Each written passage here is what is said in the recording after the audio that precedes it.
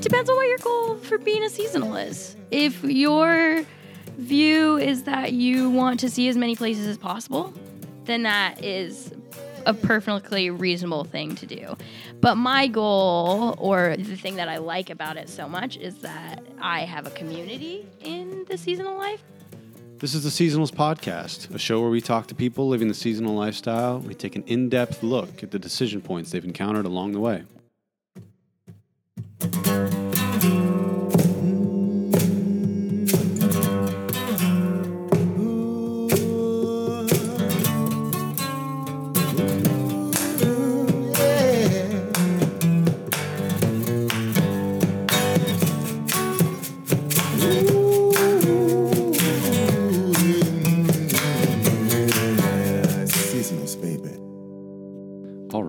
I am here with Mary Maley of infamous bear attack video. Oh, Jesus. Can we not start with that?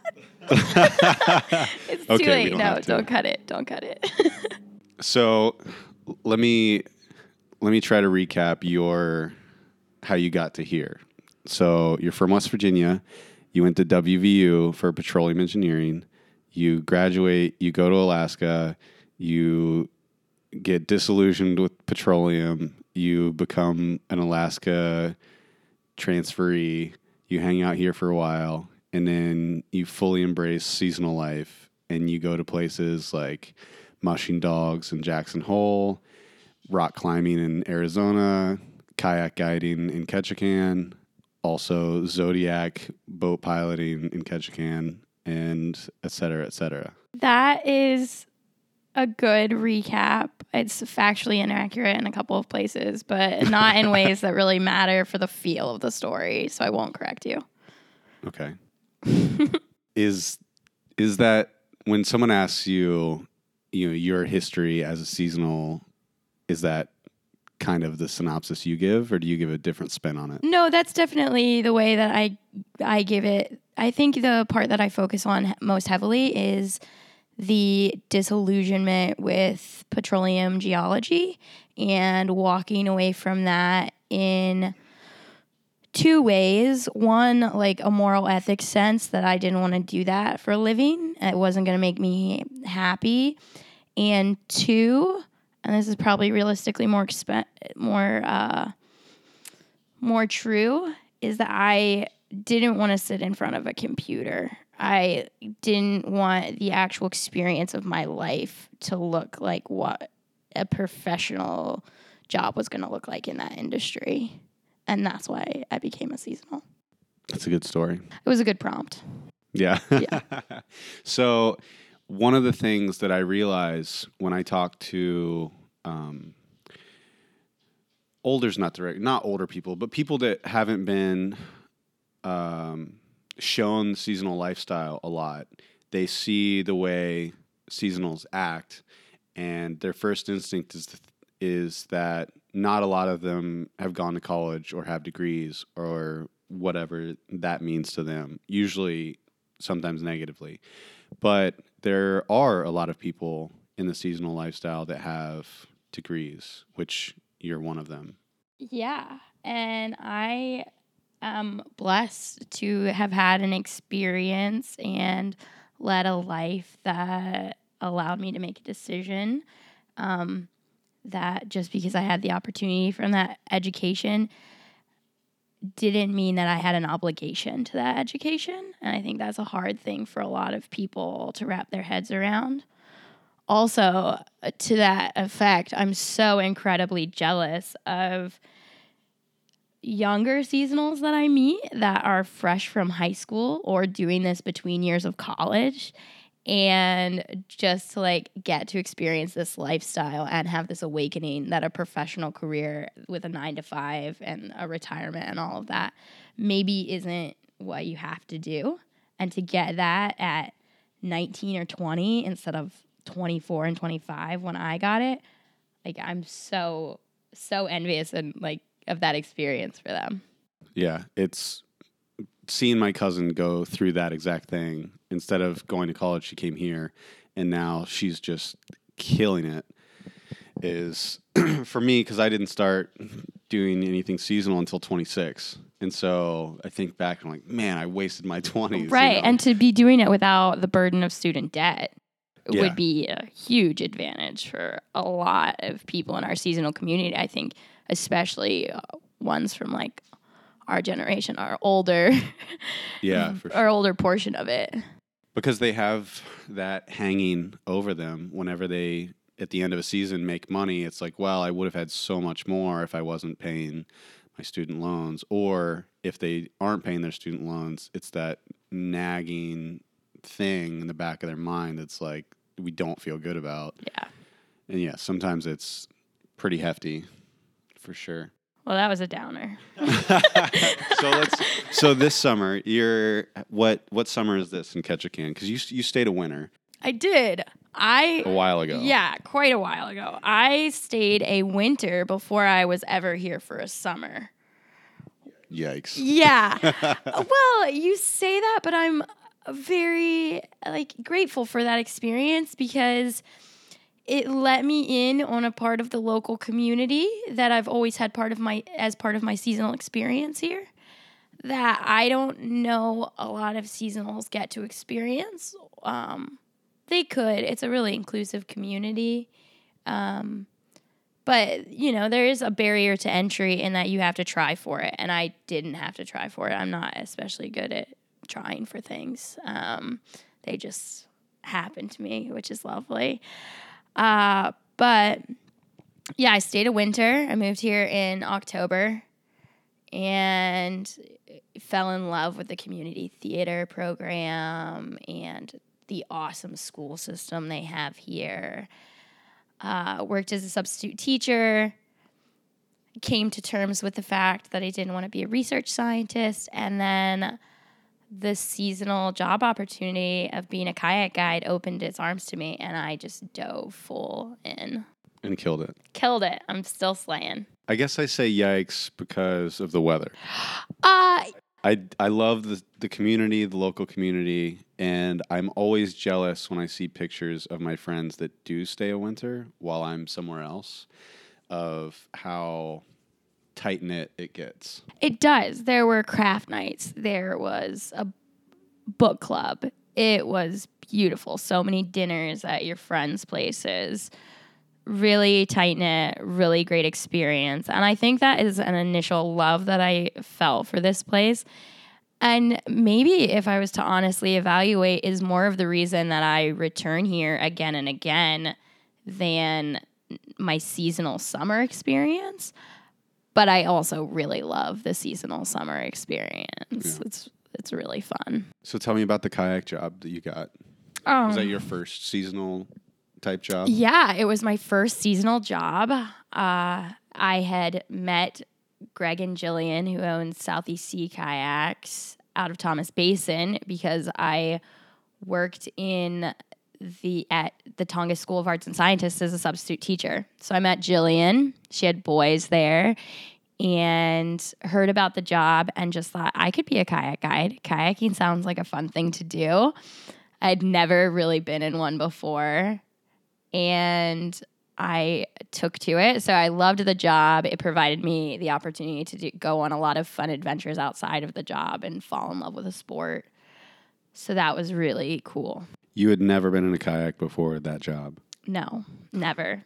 And now, in my mind at least, kayaking is like part of your persona. It is part of my persona. And to, 14 million people across the world? Yeah, quite a number of people across the world know me as that annoying kayak girl. But I have a list of accomplishments outside of the bear video as well. That is my most notable one as far as public face value, but I have circumnavigated the island of Revillagigedo, which I love to pronounce that way if you want to have a conversation about that. You do? Yeah.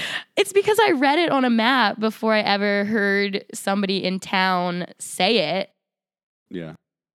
So that's... I don't know if I heard you say it or because Spanish is the language that I pretend to almost know. Same. other than English. And so when I see that, it's like, this is a Spanish word. I'm going to say it in a Spanish way. Right. I understand the argument of the locals and how annoyed they are with my Very annoyed. right, with I my hear about it all the time. pretentious Spanish pronunciation of the name of the island on which they live. The difference between Appalachia and Appalachia is real big for me. Somebody brought that up to me the other day, actually. Yeah, so I understand, but I can't help it. And there's part of me that now just wants to be a contrarian. Revieja, Right.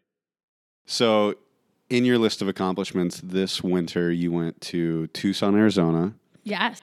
With the intent to climb a shitload. Yes. And now you're a badass, famous climber. Well, I'm famous for something unrelated to climbing. I would like to clarify that. You're famous among climbers. Yeah. But not for climbing. At the crag, many people have seen and laughed at the bear videos. So I guess. Nice. But yeah, I do feel like a badass rock climber. I set some goals as far as progression in a sport. I picked a destination based on that and achieved those goals, which was really great and super satisfying. So go through that situation. You're here last winter and you're setting goals. Go. Well, I'm here last summer and I'm setting goals, and I had gotten into climbing a couple of years before that, like done it a few times and knew it was a thing I was really interested in doing. And my roommate for the summer happened to be somebody that was in a similar situation, had done it a few times and wanted to explore it more. So we landed on moving somewhere together and progressing together. And Tucson is one of very few places in the U.S. where you can climb all winter long. And so we decided to do it. So we set the goal and intention of getting better at that particular aspect of our lives, and we did. And it was really fun to realize that that was possible. What were some of the goals that you set? I wanted to be able to climb a 510 sport route, which is just an arbitrary grading system that if you've climbed before, you've probably heard inklings of. And if you can get to that point, the 510 sport, then suddenly the opportunities at a given crag open up for you instead of being able to just get on like the entry level easy stuff that's more highly trafficked and smaller in area. Suddenly 75% of what is there you can probably climb on. It might not be pretty. In my case, it is often a very ugly fall on every bolt to the top of the line, but I love that. It's like part of the fun. Except in those moments, I don't think it's part of the fun. And then I also wanted to learn to trad climb, which is traditional climb, and it's where it's just a lot more personal responsibility as far as your safety and problem solving. Less physically intensive and more mentally taxing. What's the difference between the two, sport and trad climbing? So sport climbing is fixed gear in a wall. Somebody's been there, they pre-drilled a hole and put gear on it that you clip your rope to at intervals that they determined. It's pretty quickly assessed. Your line is made for you. Like that is where you are going to be climbing within an arm's reach of those bolts. And it's can be a lot more physically intensive. It's designed that the difficulty of the route is in the difficulty of the physicality of getting from one bolt to the next. Whereas traditional climbing, you are setting your own protection. So you're route finding. There is no gear set into the wall. People have been there before you. Those are those semicircle gear-like equipment things. Yeah, right? So I use cams and nuts. So cams have a trigger you to press, stick into a constriction, and then they'll expand and catch you on fall. and nuts are more passive. You still just put them in a constriction, an opening in the wall, and hope that if you fall, you're going to weight them in a way that will stop them from coming out of the wall. But making a decision about whether or not that is even possible or where it would be best suited and what size gear to use is a really fun puzzle that takes a lot of time and can limit the physicality of what you're doing, but adds a whole new dimension to the mental game. So you completed your goal, the 5'10". Boom. Yeah. A couple Nailed of them. it. Sometimes there are still some that I can't get all the way up, but there are some that I can. So that's nice. Yeah. Well, how tall are you? I'm 5 foot tall. Yeah. Yeah. Well, that's what it says on my driver's license. I'm 4'11". I'm 4'11".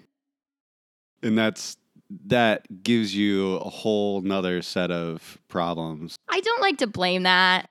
I will. I'm 6'3". Well, You're better at climbing than me, but it's so much like if we attempted a wall, I'm going to reach so much more of it. Right. It's not fair. yeah, Situation. it is an interesting disadvantage, and it's something that I think about sometimes, but it's not an excuse. I'm just gonna go on a rant about chalk right now. So you see climbers with this I'm white ready for stuff on their hands, and people do it habitually. Just every couple of moves on the wall, they're sticking their hands into their chalk bag. And I didn't even know chalk existed because I just was so green. Didn't even know chalk existed or really what its purpose was until I had been climbing on the regular for months, really. And people will get on something and not want to make a move or not do something. And they'll put their hands in their chalk bag. Instead of looking at the next move and committing to it, they put their hands in their chalk bag, and then maybe they go for it, or maybe they don't. Or maybe they come down and they, their shoe was tied wrong or something. And I don't want to be short in that capacity. I don't want to have it be an excuse for why I couldn't climb something. I want to get down and I want to look at my partner and say, I was scared to do that. It was terrifying. Can you please go finish that route for me? Can you let me top rope it so I can learn the move and make myself better? Because for me, this sport is about an honesty with myself and not necessarily an achievement. Yeah, it's a personal battle. Totally. You and the wall. Yeah, I am the wall. When I was climbing, I'd put chalk on right when I started and then not again. But my thinking is there's a goat on top of that wall, and the tribe doesn't eat unless I get to the top and I kill that goat. That's a great. And so great every way to think about move, it. I'm trying to think of each face in the tribe. I have to make this move. And that they didn't have chalk then. Maybe they did. I don't know. But so chalk at the beginning, and then I got to go get that goat. That's a beautiful thing to think about. I'm going to try that visualization. Yeah. There's a tough grab next. Just imagine the elderly woman that you talk to in the mornings and sometimes brings tea to your tent. That's You got to make that next move for her, or she doesn't get to eat the delicious goat. You got to kill that goat. You got to kill that. So you went to Tucson, you slayed it, you came back here. Yes. What goes into the decision as a seasonal to return somewhere? Because some people are against it. I understand that. It depends on what your goal for being a seasonal is. If your view is that you want to see as many places as possible, then that is a perfectly reasonable thing to do. But my goal, or the thing that I like about it so much, is that I have a community in the seasonal life. So returning to a place to reaffirm my connections with this network of people is part of the fun for me. Yeah. Did that answer your question? I forget the prompt. Yeah. You came back because of the people. Yeah, I came back because of the people. I love it here. Yeah. Now, did you come into this summer with any goals like you had last winter? Not like I had last winter in that I don't have a lot of sporting goals. I want to kayak more, I want to keep up with climbing in ways that I am pretty specific about. But the most present goals that I have for my season in Ketchikan are social and like more in the bend of like self-improvement and self-awareness than actual tangible achievements in what I might be doing.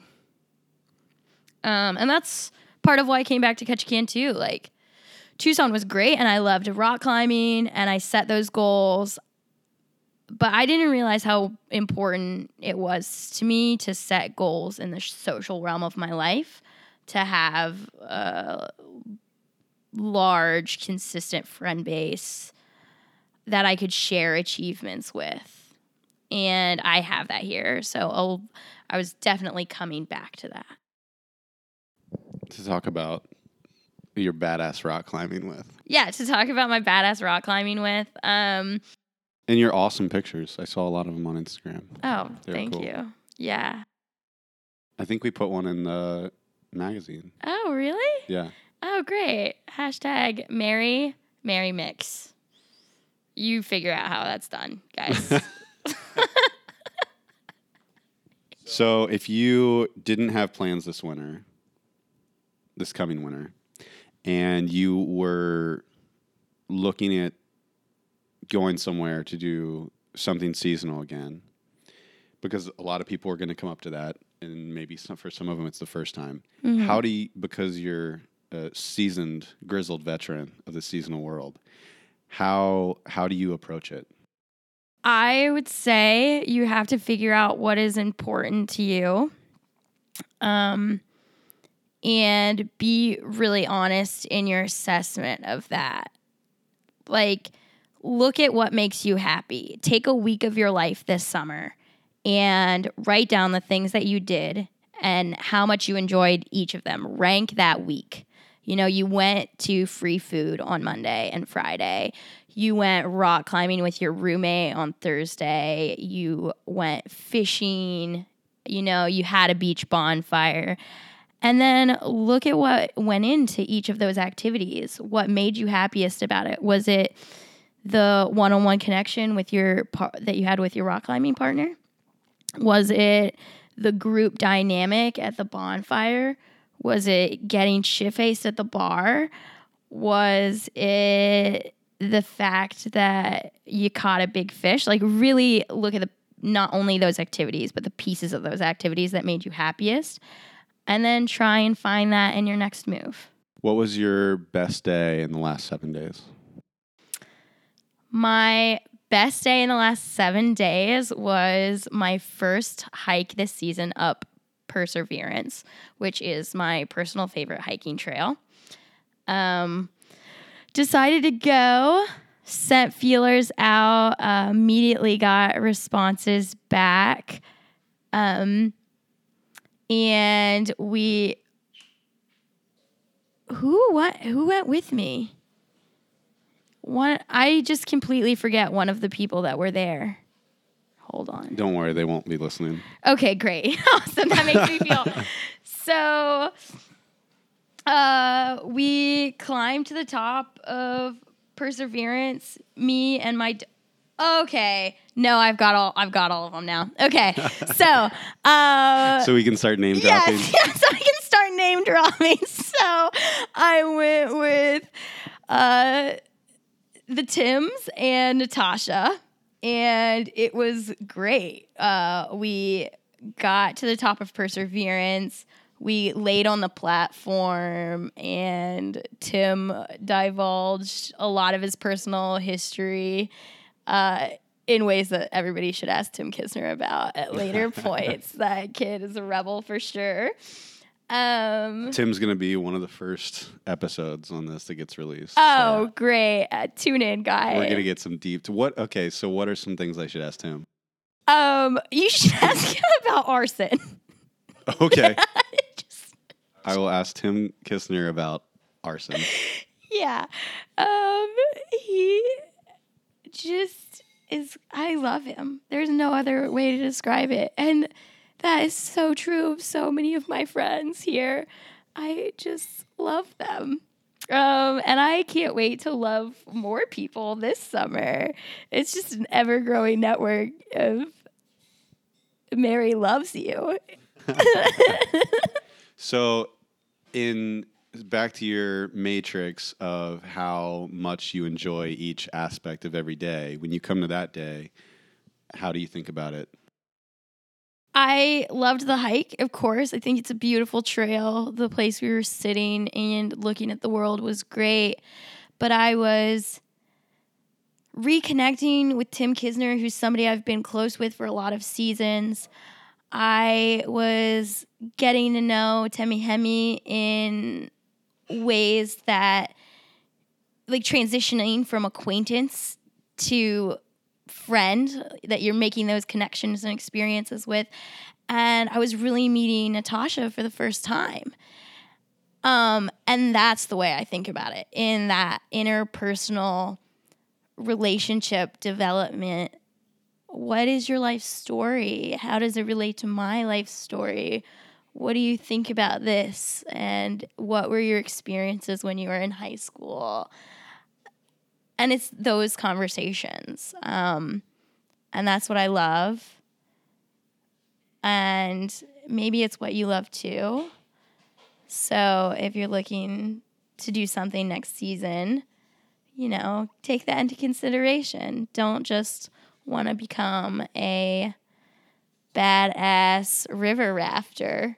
Want to go a place and connect with a community of river rats. So you're looking for more of those interpersonal connections because you knew from that hike that that was something you valued. Yeah. I would have done it by myself, but would I be sitting on this couch telling you it's the coolest thing I've done in the last 7 days? No way. Right. And so in your next adventure, if you were planning it out, that's what you're thinking about. Because when you looked back on it, you quantified it, you measured it, and then... Yeah. Quantifying interpersonal relationship for me, it was like not a thing I had ever thought about, and it really holds a lot of value in my life in a way that I'm just appreciating now. So, but you do have winter plans. I do have winter plans, sort of. Tell us about where they're at now. Well, they're all based on how much money I make this summer, because that's realistically the way in which I lead my life. But they definitely involve a very long stay in Colombia to learn Spanish and come back to this island to put the word reviejalo in a sentence where it doesn't sound so foreign. And I also want to rock climb, but mostly I want to go love people in a new place, in a new warm place. Also, I am done with cold weather. Yeah, I'm there with you. And Colombia the people there are wonderful. The weather's warm. The people are warm. It's awesome. I think that's a good decision. Oh, good. I'm glad I have your support. Because you need it. Because I need it. I need it. So you brought up the financial side. You are getting name dropped soon in an article on our website. Oh, really? For being so good at the financial side. At least being frugal and all that stuff is what gets discussed. Tell us about your approach to the very important financial side of seasonal life.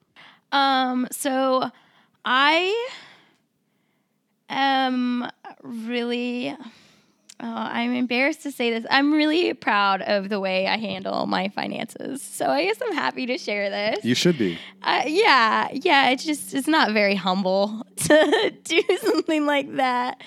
And I like to feign a sense of humility because it makes me seem cool. Fuck. Add it to the list of things. Right. So, yeah, I don't spend money. I don't buy new things. Sometimes I do. I mean, I say I don't buy new things. I bought nearly $2,000 worth of rock climbing gear this winter. But as David Dintinger says, you bought happiness. I bought happiness. I did not buy, in buying rock climbing gear, it wasn't about the gear. It was about what I could do with the gear. I don't really shop for clothes outside of the thrift store. I eat ridiculous things and not very often, which I'm not necessarily a proponent of, but it's one of the ways that I really limit my finance. One of my rules this season is I walk out of the house with the money I want to spend, which for me is just tip money. I'm not spending my paychecks. So I walk into the asylum with $10.50 in my pocket. And that, unless somebody wants to be generous and buy me a drink, that is the amount of drinks that I'm having that night. Which I was going to say, the last few times I've seen you walk into the asylum, I would have never guessed that all your clothes are from the thrift store because you're looking great. Thank you. And so you're definitely going to get somebody to buy you a drink. So that $10.50 goes from 3 beers to, I don't remember what I drank last night, but I had a great time. I would tip you way better than that. That's 2 beers, Joey. Come on. I'm frugal. I'm not cheap. And that is a great distinction. Yeah. But okay, on the longer term, like that's what I'm specifically doing to enact like personal finance this year. I also make spreadsheets. If you want a link to one, send me a Facebook private message and I will send you my personal month-to-month finance spreadsheet. This is the thing that I learned from Peter Kostakos, who was my roommate last year. But it's just my in and out expenses and minimal bills and what I expect to get from a paycheck. And I have a running tally of that through the summer with my expectations. I adjust it as the summer goes on. And then I have another spreadsheet that are my winter expenses. And there's a total there. And I have to keep the number of my running summer bank account or expected income above the number that I need to do my winter plans. And I like having a real tangible thing to look at and make those decisions. I revisit that 2 or 3 times a month is really important for me and keeps me on track in a way that I think if I was just like being like, oh yeah, maybe Colombia this winter, I wouldn't do. Yeah, there's not. It's hard to wing stuff, especially with international travel. Right. It can be cheap, but it takes planning to make it cheap. It takes planning to make it cheap. Yeah. I am already booking my flights. Right. So let me ask you this. What is that dollar amount? Do you have it ready for this winter? Yeah. So it depends. I'm also being very flexible.